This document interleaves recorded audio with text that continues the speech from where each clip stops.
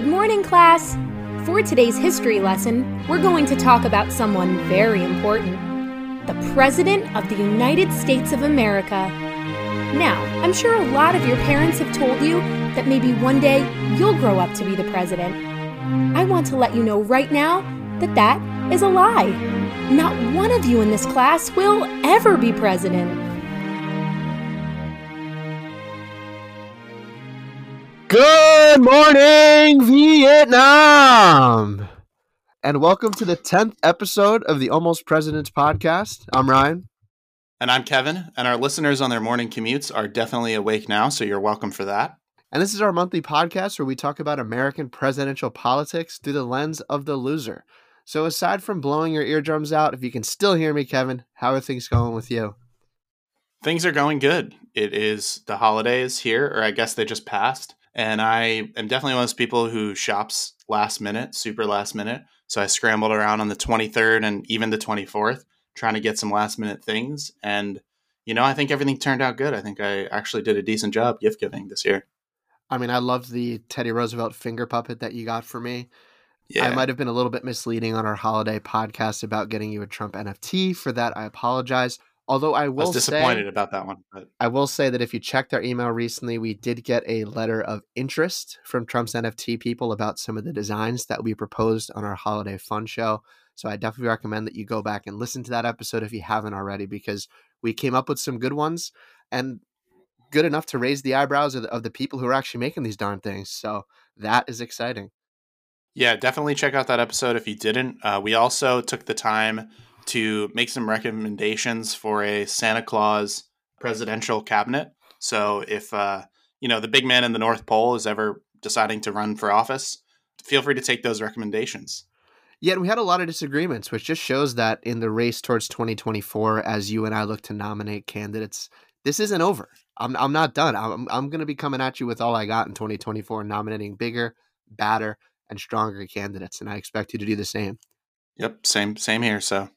But other than that, you haven't seen me yet, and this is a fantastic thing to talk about on an audio medium, but my hair, I went with a 2 for a buzz cut. It was finally time. My hair was getting too sloppy, and so I'm walking around just feeling bald. I haven't gotten my hair cut this short since college, so as we're recording you must this, be freezing. Yeah, I even wear a winter hat around the apartment. This is going to take some getting used to. But I think it was the right move because my hair was getting too sloppy and I don't like to spend too much on haircuts, especially because they are getting a lot more expensive with inflation. I spent $22 plus a tip for this haircut, but I thought she did a great job. And I just got to learn to do a buzz cut myself because that's what I do. I buzz it 2 times a year and that's my hair care. So yeah, I was going to say, if you just buzz it, you should just do it yourself. Yeah. It's the finer details that can be tough. Rounding out the back, cutting along the perimeter of like your bangs and stuff like that, and kind of lining up your sideburns. Those are the things where you really need a little bit of expertise. But I should definitely find someone that's not going to charge me $22 plus tip. Yeah. But my ears are cold, but I think that they're going to get a lot warmer because today we are going to take you to Vietnam. So today we'll be diving into part 10 of a multi-part series on Bobby Kennedy's historic 1968 run for the president. As you know, if you haven't checked out the previous episodes in the series and you want to go back to the beginning of the story, feel free to put this on pause and go and check those out. We'll be right here when you get back. But as for all of you here for the next installment in our series, let's go ahead and get started. And as we do get into this episode, I just think it's kind of funny, Kevin, because I know that we had a talk as we were kind of getting ready to start a podcast at all, that a lot of the military history parts, you weren't so interested in. That's not really a part of history that you're interested in. And listeners, this is a script that Kevin, you wrote. So it's kind of funny. So listeners may go after me for it, but military history absolutely bores me to tears. Which is so ironic because I'm so intrigued by it. Yeah. And I can see that it's I can see why it would be fascinating for people, but I think what I'm interested in a lot of ways is like things that are really chaotic, and Vietnam, as we'll see, and as most of our listeners probably know, is about as chaotic as it gets. Yeah, so listeners, if you just want to give us a drum roll and we will cue the chaos. All right, so for those of you that have stuck with us throughout this inaugural series of our podcast, first of all, thank you. And second, you may have been wondering when we're actually going to get to the election. So stick with us for just one more episode here, because we are about to plunge you into the disaster that is the year 1968 and the election of 1968. But before we do that, we are going to sidetrack to talk about something that we would really be failing you if we didn't talk to you about, because it is simply the central issue of the 1968 election. And as we already talked about at the beginning, that issue is the war in Vietnam. So today we're just going to devote the whole episode to catching you guys up on what's been going on in Vietnam since you last heard us talk about it. And we'll also just fill you in on where all of this went so horribly wrong, if it wasn't horribly wrong already. So let's get started. The Vietnam War is often sort of glibly referred to as Johnson's War, and in light of what happened in Vietnam, this term is more or less a smear of Johnson's legacy. That said, while it's not entirely accurate, it's a pretty fair characterization. While previous presidents tried to walk this dangerous line by defending the Diem government without risking full-scale American involvement, LBJ just threw the book at them. He drastically escalated the number of troops, radically changing the nature of the war. And just if we can jump back a few episodes in case anybody forgot, Diem was, of course, the president that was kind of installed by the American government to kind of keep the South democratic, essentially. Yeah, so he was the, not so much democratic, but he was the dictator that we were supporting over there, who was highly unpopular. He was supported by sort of the Catholic minority in Vietnam and not very well liked by the largely Buddhist and rural majority. You know, famously, as we talked about, and as the cover of the Rage Against the Machine album shows, famously a monk burnt himself alive in protest at the Diem government. And so, yeah, previous presidents sort of walked the line. They defended his government, but they didn't want to fully get America involved, whereas LBJ really just got us in there. Like previous presidents, Johnson was determined not to lose the war. Every president since Truman had dreaded the notion of a small Southeast Asian country going the way of China and becoming a communist country like China had done. But none of those presidents had resisted this with quite the tenacity that LBJ did. Other presidents had uttered the phrase, "I'm not going to lose Vietnam," much like Johnson, but unlike his predecessors, Johnson never loses. At the end of 1963, there were 17,000 military advisors in Vietnam. A year later, at the end of 1964, there were 23,000. By the end of 1965, after there was an attack on an American base, there were 184,000. And by the end of 1966, that number was 450,000. And in early 1968, more than 500,000 military personnel were in Vietnam. So this was escalating quickly. And what had once been referred to as a conflict was now a full-scale war. And that small country in Southeast Asia, which most Americans at the time probably couldn't point to on a map, would become a defining event for a generation. Now, the events in the Tonkin Gulf are often identified as the spark that led to the drastic escalation of American engagement in the war. The USS Maddox, stationed in the Gulf of Tonkin, received an intelligence report on August 2nd of 1964, indicating that the North Vietnamese had dispatched 3 patrol boats to attack the ship. The USS Maddox decided against fleeing to avoid a conflict, and they were able to fend off the 3 patrol boats with the help of a few fighter jets. Johnson sent a second destroyer, the Sea Turner Joy, to join the Maddox in case another attack occurred. And sure enough, on August 4th, both ships received intelligence suggesting that the North Vietnamese would attack again. This time, both ships decided to leave the Gulf and go out to sea to avoid conflict. But around 9 o'clock at night, the Maddox reported seeing unidentified vessels in pursuit. Multiple torpedo attacks were reported, as well as automatic gunfire. The ships returned fire on the enemy and engaged in high-speed maneuvers designed to avoid the attack. Both ships wound up surviving the attack and avoided destruction. In the wake of these events, Johnson called on Congress to authorize him to use, quote, all necessary measures, unquote, to get things under control in the region. The resolution passed almost unanimously. no one voted against it in the House, and only 2 opposed it in the Senate. So while the Vietnam War would become Johnson's war years later, in the summer of 1964, it was essentially everyone's war. Everyone voted for it, and it seems virtually every American supported the war.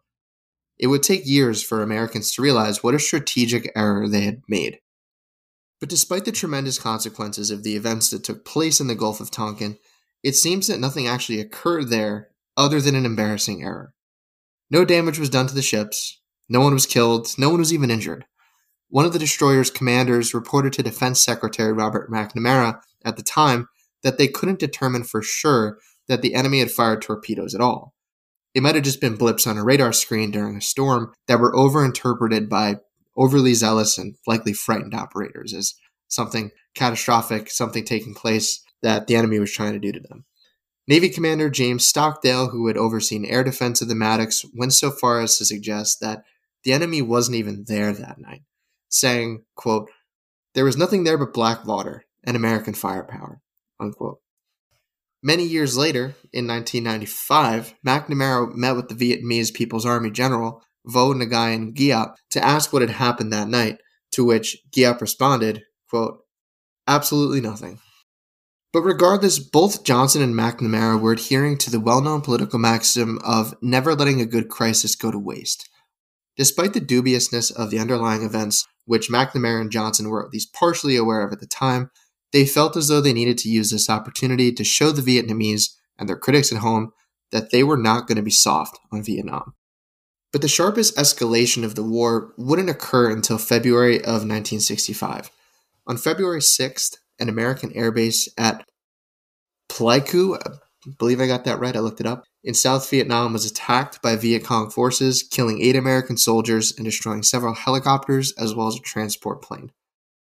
And this was just the pretext that Johnson and the Hawks and his administration needed to justify an escalation in the war. Starting in March, a sustained campaign began consisting of 3 years of bombings on specific targets in North Vietnam, and LBJ and his advisors, such as McNamara, as well as the Secretary of State Dean Rusk, would meet up every Tuesday for lunch, during which time they'd select bombing targets, which just seems like a fantastic way to spend your lunch, just talking about who you're going to bomb the shit out of, but that's what they did. As the situation was deteriorating, McNamara wrote a memo, which has proven to be a defining document of the conflict, because in this memo, what he's going to do is he's going to lay out 3 options for the future of the war. The first being to cut our losses and withdraw. The second, continue at about the present level that we're going.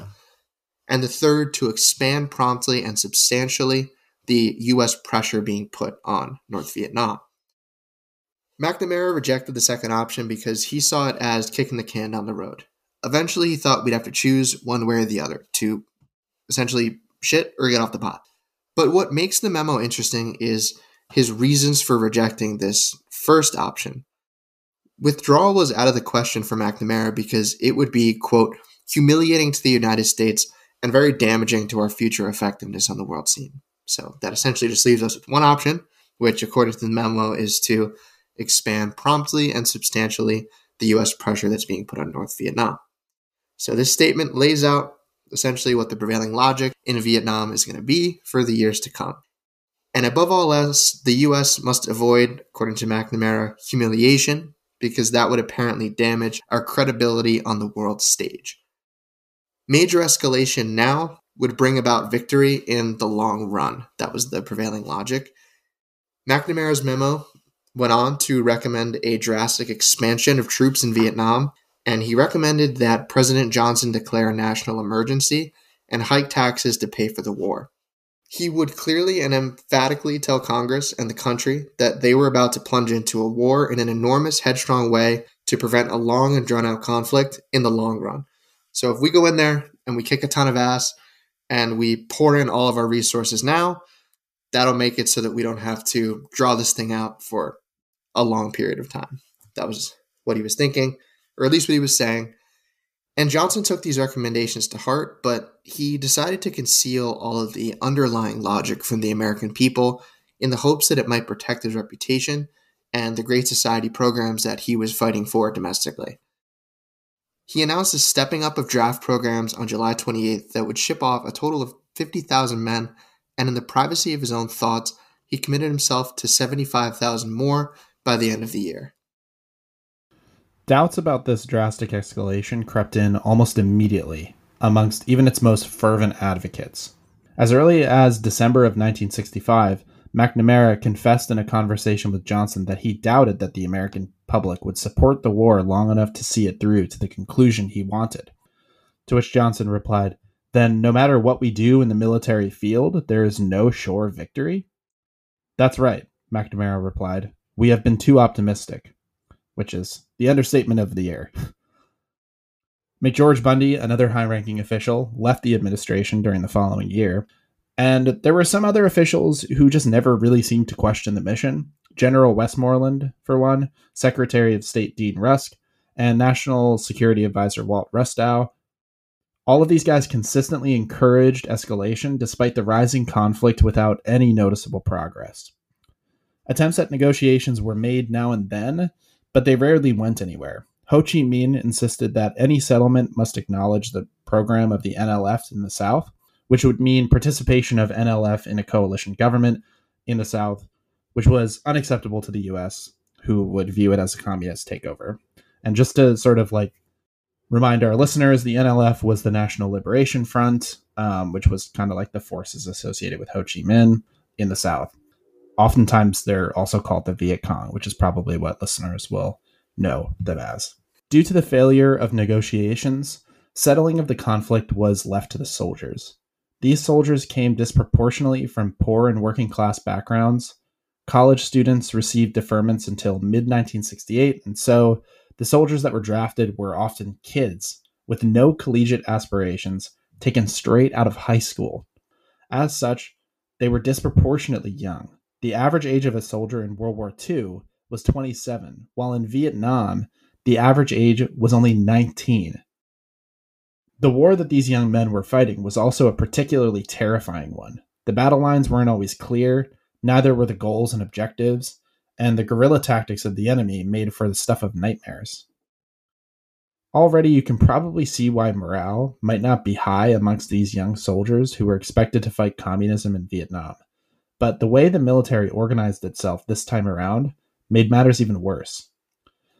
American Marines in Vietnam typically served 13-month terms, after which someone else would come to replace them.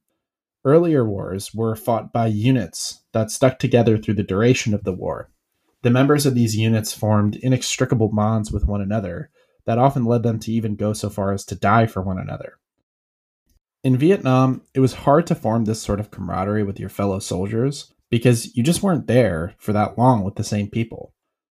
If soldiers suffered weak bonds to each other, they suffered even weaker bonds to the officers who oversaw them. Officers served 6-month tours in combat, during which time they rarely built rapport with their units, preferring instead to remain in the comparatively lavish base areas. And later on, what would become known as fragging would become a serious problem, which was when soldiers would wound or kill their own officers because of how unpopular the war was.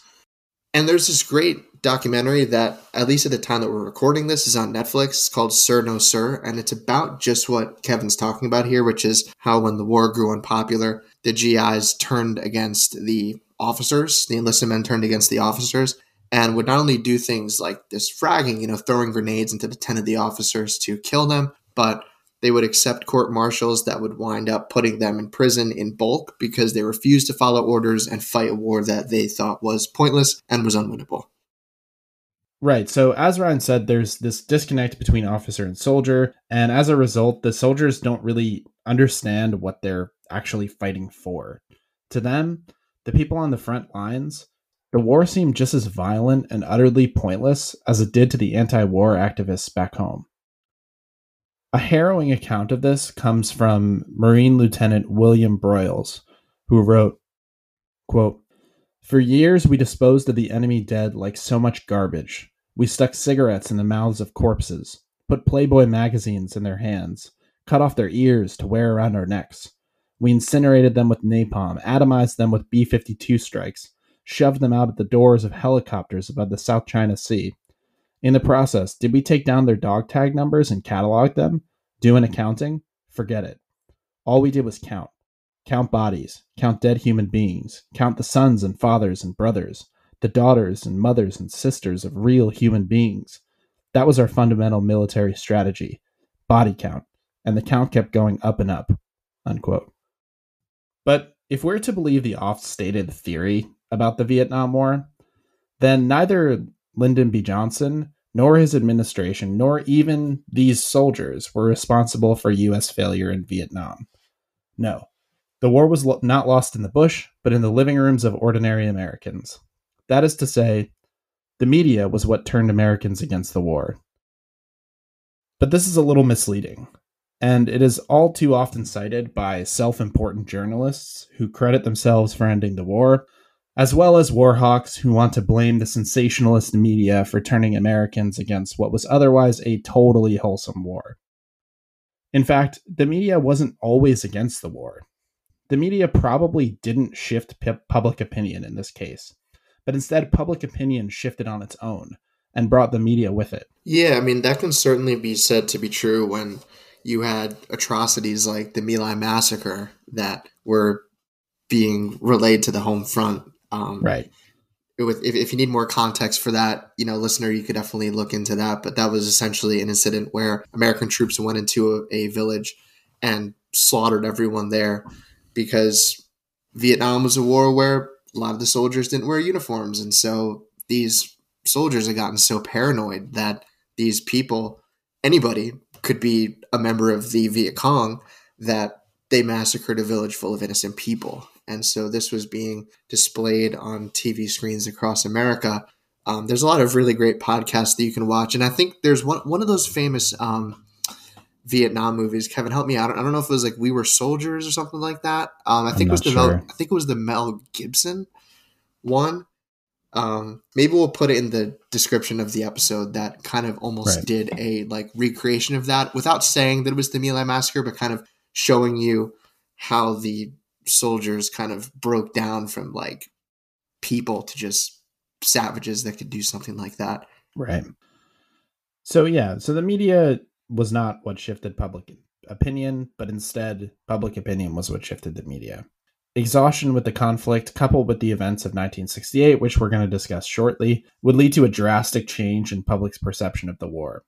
But before then, both the media and much of the public viewed Vietnam as a noble anti-communist effort. A Gallup poll asking Americans whether or not they thought sending troops to Vietnam was a mistake or not found majority support for the war until late in 1967, when the mistake crowd overtook the not a mistake crowd. And Walter Cronkite, the icon of journalistic integrity, came about as close as he could to breaking neutrality by praising Johnson's actions during the Tonkin Gulf crisis. Now, another important but poorly understood factor in home front support for the war were the student radicals. And groups like the Students for a Democratic Society did see their membership explode in the mid-60s, and as a result, they drew enormous attention to their movement, becoming one of the most vocal early critics of the war. But even at the height of their power, the SDS represented a fractional percentage of the youth in America. And only 2 to 3% of college students actually called themselves activists during this time period, and only 20 or so percent had ever participated in any kind of demonstration. And moreover, hyperfixation on student movements does serve to underplay the fact that the war was opposed on all sides. Poor and working class Americans were not, in fact, the silent majority that supported the war while the pampered crybabies threw temper tantrums over it.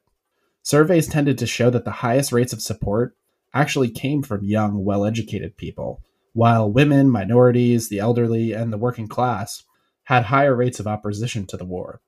So, much to the chagrin of Marxist professors, the universities were not, in fact, breeding grounds for radical anti-war activists.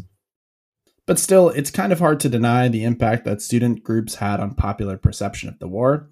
If nothing else, these groups served to galvanize those Americans who did support the war because they made the alternative seem so horrifying. Tom Hayden, for example, who helped to found the SDS, traveled with several other activists to Hanoi to show their support for the NLF and for Ho Chi Minh. And for context, this would be basically like a radical group in 2005 traveling to Afghanistan to meet with the Taliban and Osama bin Laden. Like it's a pretty crazy thing to do, and it definitely set people off. And at their rallies, these student radicals would carry communist iconography showing an admiration for people like Karl Marx, Mao Zedong, and Che Guevara. And they were pictured in the media all across the US with their colorful chants ringing out and signs with popular anti-war slogans. I'm sure listeners have seen images of this before. Some of the classics, as far as like their chants and their slogans go, include ho, ho, Ho Chi Minh, the NLF is gonna win. And hey, hey, LBJ, how many kids did you kill today? And of course, everyone's favorite is the sign that read, LBJ, pull out like your father should have done. That's a classic. Yeah. But these groups, it's important to keep in mind, didn't drive policy, and nor did they drive public opinion. LBJ carried on with the war regardless of what student groups were saying or thinking at Columbia University, or anywhere else for that matter, and Americans carried on supporting him until, of course, they didn't. Yeah, and I feel like I'm referencing so many things in this episode. By the way, the movie that depicted a version of the My Lai massacre was Platoon. But you mentioned Tom Hayden, and he did a pretty awesome thing to protest the Vietnam War. If you watch the trial of the Chicago Seven, right? He's Sacha Baron Cohen, who plays Borat, is also in that, and he's really good in it, which is kind of interesting. But Tom Hayden I believe it's at the end of the trial, when he had the opportunity to speak and just kind of say his closing remarks, just started listing the names of all the people that had been killed in Vietnam. I don't know if it was either that day or if it was overall in the war, and he just went on and on and on, and it was pretty powerful, at least in the dramatization of it that I saw in the movie. Yeah, like, you might not agree with these guys, like, glorifying, like, Mao Zedong or something, but you got to admit, to a certain extent, they were kind of right about a lot of this stuff. Yeah, and the fact that they were willing to just set their lives and livelihoods to the side and just risk it all in order to protest this is kind of just shows their courage. You got to admire their commitment to it. Yeah. So let's move on to what is perhaps the most significant event of the war that came in early 1968, which is the Tet Offensive. So while American support at home for the war was waning on its own, the Tet Offensive and the publicity that it received may have been the last blow or the proverbial straw that broke the camel's back to American confidence in the foreign policy establishment's campaign in Vietnam. Just to break down the language a little bit here, the word Tet is short for Tet Nagayan Dan. Hope I said that right, which means festival of the first morning of the first day, and the colloquial term Tet just means festival. Tet is the celebration of the Vietnamese New Year, and it's regarded as the most important holiday in Vietnamese culture. The festival is celebrated at the beginning of the Vietnamese calendar, which usually corresponds with early February or late January on the Gregorian calendar. In 1968, the first day of Tet fell on January 30th, and since the first day of Tet is traditionally spent with one's immediate family or praying to one's ancestors, it was more than reasonable for U.S. forces to be at ease, to kind of chillax a little bit. And this expectation was made virtually certain by a 7-day truce that was agreed to by Hanoi, which was supposed to take place from January 27th to February 3rd. And this would allow for both sides to give recreational time to their forces. And of course, if you're on the North Vietnamese side or anybody who celebrates Tet, this festival, time to enjoy that and spend time with your family. But the U.S. military leadership knew that it was the calm before the storm, essentially. Lieutenant General Frederick Wayland had become suspicious of Viet Cong activities since early January, and he had asked General Westmoreland for more troops to be sent to the capital military district at Saigon. The week before Tet, Wayland invited 2 reporters into his headquarters and told them that a major attack was coming. Quote, just before or just after Tet. He said he assumed the Vietnamese had too much respect for the holiday to attack during Tet. The attack Wayland anticipated came early in the morning, 2:45 a.m. on January 30th. A hole was blasted in the wall surrounding the American embassy in Saigon, and 19 Viet Cong commandos poured into the gaping entrance they had just created with their guns blazing. They tried to smash through the heavy embassy door, and upon failing to do that, they hid behind large concrete flower pots and shot rockets at the building. The battle lasted 6 hours, and all the Viet Cong commandos were either killed or badly wounded from the attack. 5 Americans and 1 South Vietnamese lost their lives in the attack. But those 6 hours were only just the beginning. Within just a few hours, the NLF would attack 5 major cities, 64 district capitals, 36 provincial capitals, and 50 hamlets. The Tet Offensive was an extraordinary offensive campaign that Hanoi had been planning since late 1967 that was designed to spark uprisings across the South, leading to the overthrow of the government in Saigon. The Tet Offensive, as it would come to be called, would last several weeks or several months depending on how you count it, and it would claim tens of thousands of lives. During the attack, the Viet Cong seized the former capital city of Hue, and armed with lists of, quote, cruel tyrants and reactionary elements, they went house to house, door to door, massacring their enemies. These, quote, tyrants included U.S. agents, priests, and in one case, even a janitor who'd worked in a government office. The victims were shot, clubbed to death, and in some cases, even buried alive. The remains of these roughly 3,000 people would be recovered for months and even years to come. The Viet Cong waved their flag over Hue for 25 days until the U.S. was able to reclaim the city after days of artillery bombardment that left the city a mere skeleton of its former self. Upon the discovery of the mass graves of the quote-unquote reactionary elements, the victors responded in kind with reprisals, assassinating many suspected communists. The Tet Offensive was ultimately a failure. The northern forces expected to surprise the enemy and cause political instability that might favor Ho Chi Minh. But ultimately, no such political instability came from the attack, and more than 40,000 soldiers, representing over half of the force involved in the attack on the Viet Cong side, were killed in the campaign. However, it was difficult for the U.S. to declare victory, since every report that the American people were getting from President Johnson had seemed to be optimistic and was indicating that the war was nearly over. So then, how could they have been taken off guard in such a huge and catastrophic way? Perhaps the best characterization of the American people's reaction to the Tet Offensive came from America's favorite news anchor, Walter Cronkite, who, upon hearing the news, was thrown into a fit of rage. He said, quote, "What the hell is going on? I thought we were winning the war." And in one sense, they were. Only 1,000 Americans had died in the Tet Offensive compared to the enormous losses sustained by the NLF. But the Tet Offensive led many Americans to question what this victory would actually entail, and how many more Americans would need to die in order to achieve it. The escalation in Vietnam was beginning to tear America apart, especially by the time the Tet Offensive happens, and LBJ, as the figurehead of America, was coming apart at the seams as well. The worse things got in Vietnam, the more obsessed he became. He first became angry at the anti-war activists, who he saw as a bunch of hypocritical trust fund babies attacking something they didn't understand. He became convinced that the anti-war movement had become infiltrated by communists who were acting on directions from abroad, maybe from the Russians or the Chinese or something, or maybe even the Vietnamese. And as a result, he had the CIA spy on them, which was arguably illegal, since the CIA isn't really supposed to conduct domestic surveillance. And this became known as Operation Chaos, and some 7,000 Americans were spied on under this program. Some of the groups that Chaos gathered information on include the Black Panther Party, Students for a Democratic Society, Women Strike for Peace, the Jewish group B'nai B'rith, and this one surprised me the most, the Israeli Embassy as well.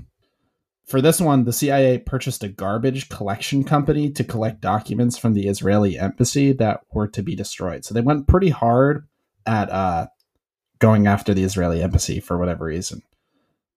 George H.W. Bush would later admit that, quote, "The operation in practice resulted in some improper accumulation of material on legitimate domestic activities," unquote, which is a very diplomatic way of saying that it was a flagrant violation of the law.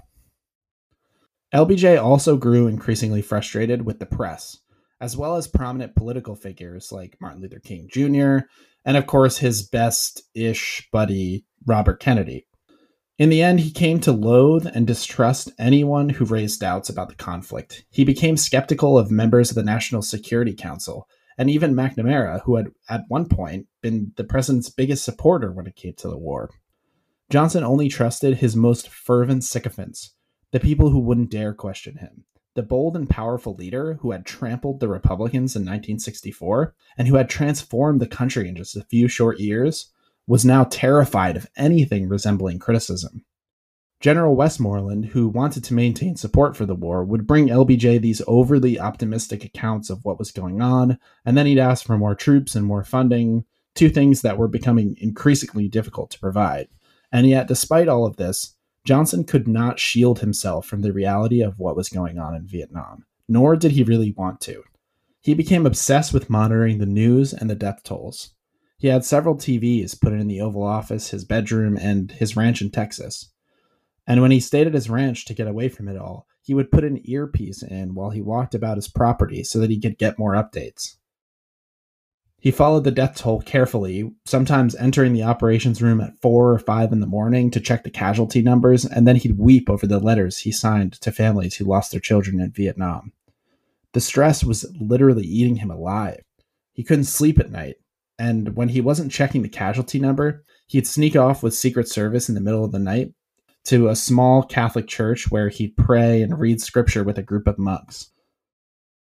LBJ later said that he knew the conflict in Vietnam was going to destroy his domestic agenda.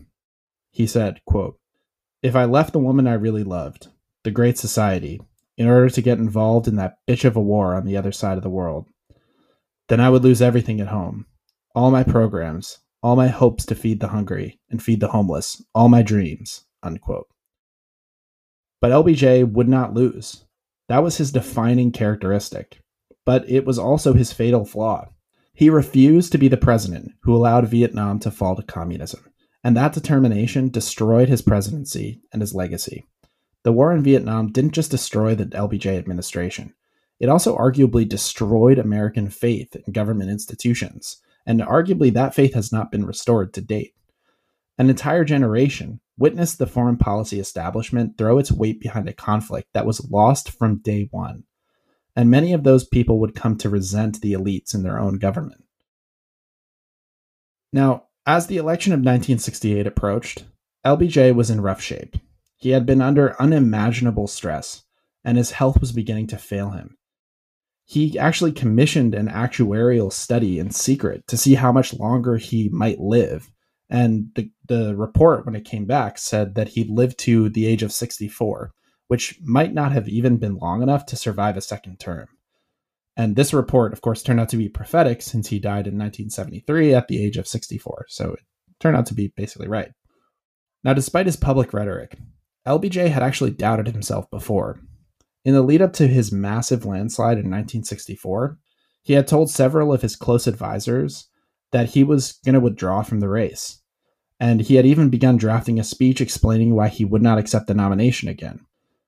But now with his health failing and his popularity numbers waning, LBJ was this time really beginning to wonder whether he could actually even win a second term. And if he did, would it be good for him? And would it even be good for the country? Next time on the Almost Presidents podcast, the 1968 presidential race kicks off. With so many critical issues on the table, will LBJ run again in order to redeem himself? Or will someone else ascend to the White House to attempt to find a solution to the many ills plaguing America, both domestically and abroad? Also, why is it taking Bobby Kennedy so damn long to decide whether or not that American savior could be him? All this and more on the next episode of the Almost Presidents podcast. Thank you for listening. We hope that you enjoyed the show. Okay, and if you're still with us, you know what time it is. It is time for our book recommendations of the month. So, Kevin, what do you find yourself reading this month? So this month I'm reading a book called Reign of Terror, How the 9/11 Era Destabilized America and Produced Trump by a guy named Spencer Ackerman. It's a really good, rounding out of the War on Terror, and particularly, focused around the period between 2001 when the World Trade Center was hit into Obama's presidency. I haven't finished it yet, but it takes you right up until Trump.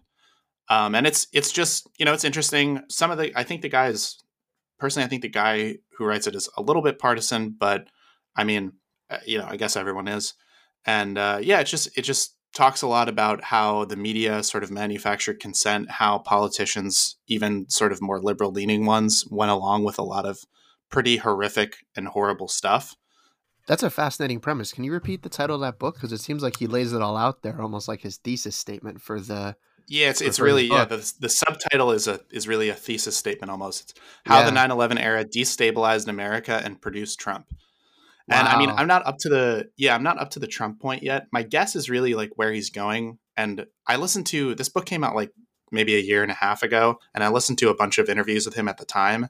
I think maybe the direction he's going is that, the sort of cynicism and the skepticism of institutions that kind of defines the Trump era and the Trump movement, it really comes from the fact that basically all of these, quote unquote experts and all of these, leaders of institutions and these major like faces of institutions basically outright lied to us in some cases and essentially tried to manipulate people into pretty despicable things like torture and the killing of civilians in a lot of cases. It's a very good, a good kind of like rounding out of that era. I actually watched Zero Dark 30 quite recently, and that kind of plays on a lot of what you were just talking about there, because I expected that movie to just be another movie about American exceptionalism and this heroic hunt for Osama bin Laden. We finally get him. But it really did show the nasty sides of torture that Americans were committing against people that they had captured, they were trying to get information out of. And I was genuinely impressed because I wasn't expecting that out of that movie. But Yeah. I love books like that where the author just sets out with this gutsy premise, and you sit there, you open up page 1, and you're like, you know what? Prove it. I want to go on this adventure with you. Prove it. And if they're convincing enough, sometimes they could get you to buy in. It reminds me of 1983. Mankind on the Brink, I think, was the subtitle, where he proposes that 1983 brought the world the closest to a nuclear disaster than the 60s ever did. And Interesting. I think he got me. I'm still kind of puzzled. It's one of those books that sticks with you, that you just think about. It'll just suddenly pop into your brain, and you'll think about it. I don't know if he got me, but he definitely got me thinking. So Yeah, I I mean, love books like that. this one, to be honest, like there are some things I disagree with him on. Like sometimes I think he doesn't emphasize enough that the reason that politicians like John Kerry and like Joe Biden went along with the war on terror was largely because the population went along with it, right? Like if they didn't go along with it, they would have been completely trounced and like kicked out of office because Americans were so on board with this shit at the time. And I think sometimes he doesn't emphasize that enough, not to necessarily defend those politicians, but I think it's a piece that you really need to emphasize is that, Americans were unanimous on this, on the war on terror, really. Yeah, I think Absolutely, he makes a absolutely. pretty convincing argument, and I don't know if you can really fully disagree with that. At least I couldn't. I can even vaguely remember being a kid and buying into that whole thing. The whole war on terror idea, the whole, of course, we have to go into Iraq. Of course, there are these WMDs. Of course, we have to hunt Osama bin Laden and do whatever it takes in order to get him. I do vaguely remember that. Yeah, for sure. I mean, we were young, but I guess it was just sort of like it was like the air you were breathing. Like it was so obvious and so clear that this was the way things ought to be and this was the way that we ought to act. And Yeah, yeah. yeah, I think that's a piece that is missing. Like sometimes it's really convenient to blame people above, and certainly they deserve more blame than ordinary citizens. But also, a lot of people bought into it because they were afraid. They sort of like were captured by fear. Yeah. So then I guess we're both reading books that have to do with current events, because I picked up A Message from Ukraine by Ukraine's President Volodymyr Zelensky. And the only Oh, book nice. I've read like this, and I'll explain what I mean by this, is Greta Thunberg's book, her first book that came out, just in the sense that both of these books aren't books, they're collections of speeches. So out of the hundreds of speeches that Volodymyr Zelensky made upon becoming president, and then in the wake of Russia's war against Ukraine, he consolidated speeches in a certain order of certain subject matter, and that's what the book is. So it really is something to read. I read a speech recently that he gave to the UK back when Boris Johnson was still in charge of things, where he quoted Winston Churchill at them, using that whole we'll fight them on the beaches, we'll fight them in the air. I'm misquoting it, but that whole speech. But a lot of these speeches, man, they really pack a punch. And it's been a really interesting book to read, especially side by side with this biography of Putin that I'm reading, and additionally, the biography of Gorbachev that I'm reading. You're kind of seeing how a lot of these pieces fall together, but it's very difficult not to look at Volodymyr Zelensky as someone who's not incredibly courageous. I would even consider him a hero, but Yeah. I don't know. I don't know how this whole thing is going to turn out. So it's a great book though, and it's really giving me a sense of this guy's perspective as he's trying to lead his people through something so horrifying. Yeah, I've always thought that it's so interesting the way Zelensky really has done so well as a media figure. And I guess it's because he was an actor. And it kind of feels like Putin, maybe this is just my weird way of thinking of it, but it feels like Putin is like the dark side of social media. You know, he basically paid for, what was it, the Internet Research Agency to just go online and fuck with people. And now you have this guy Zelensky who has really used social media and the internet and all that sort of thing to sort of turn the tides against Putin and to garner support for his cause. It's pretty impressive. I do think he's a remarkable leader. He is, and it seems like he knows his place too. He's the guy who's looking to make the cause known, make it known that he's just one of the Ukrainian people. He's not any different than any of them, and he's going to do whatever he can to garner support from the nation. There was even this particularly interesting moment in one of his speeches where he was talking to Russians, saying, look, this is your country. You need to do something about this. This is not right. This is clearly not right. You're being misled rather, by leaders who do not have your best interests at heart, who want to destroy a country that's done nothing wrong to them, and you need to do something about. So it was very interesting because you don't often see that, right? Where the leader will address the quote unquote enemy, but he made it clear that he doesn't view these Russians as the enemy if they're going to stand up and do something. So it's a really interesting book. It's really short too. I'm almost finished with it. And I would definitely recommend it for anybody trying to understand where the president's head is at as far as the conflict goes. And also being able to just read speech by speech how he is conceptualizing these events that are taking place on the ground in his country. So it seems like we've had a common thread of war throughout a lot of this podcast and then in our book recommendation section. Do we want to take us out on a lighter note, Kevin? Yeah, let's do it. So lastly, let's keep it short this month since last month's was so damn long. Oh boy, it was long. Look at all this shit that's going on in the world right now. All the shit that we were just talking about. Ukraine, results of the war on terror or whatever. Would you even want to be president in all this mess? Why don't you do yourself a favor and take advantage of this cop-out? That way, you don't embarrass yourself when you run for president and just get demolished. Because is that something you really want to happen to you? Really? Before you head out, feel free to subscribe and rate us. Leave a friendly comment on the way out. It really helps the podcast when you do. And if you enjoy what we're doing, you can find our Twitter or Instagram in the description below. We'll keep you updated about the show, and we'll also fill your feed with plenty of good old-fashioned memes. Follow us on Facebook as well if you're a Facebook person. Just type The Almost President's Podcast into that search bar. And lastly, you can write into the show. Our Gmail is thealmostpresidentspodcast@gmail.com, which you can also find in the description.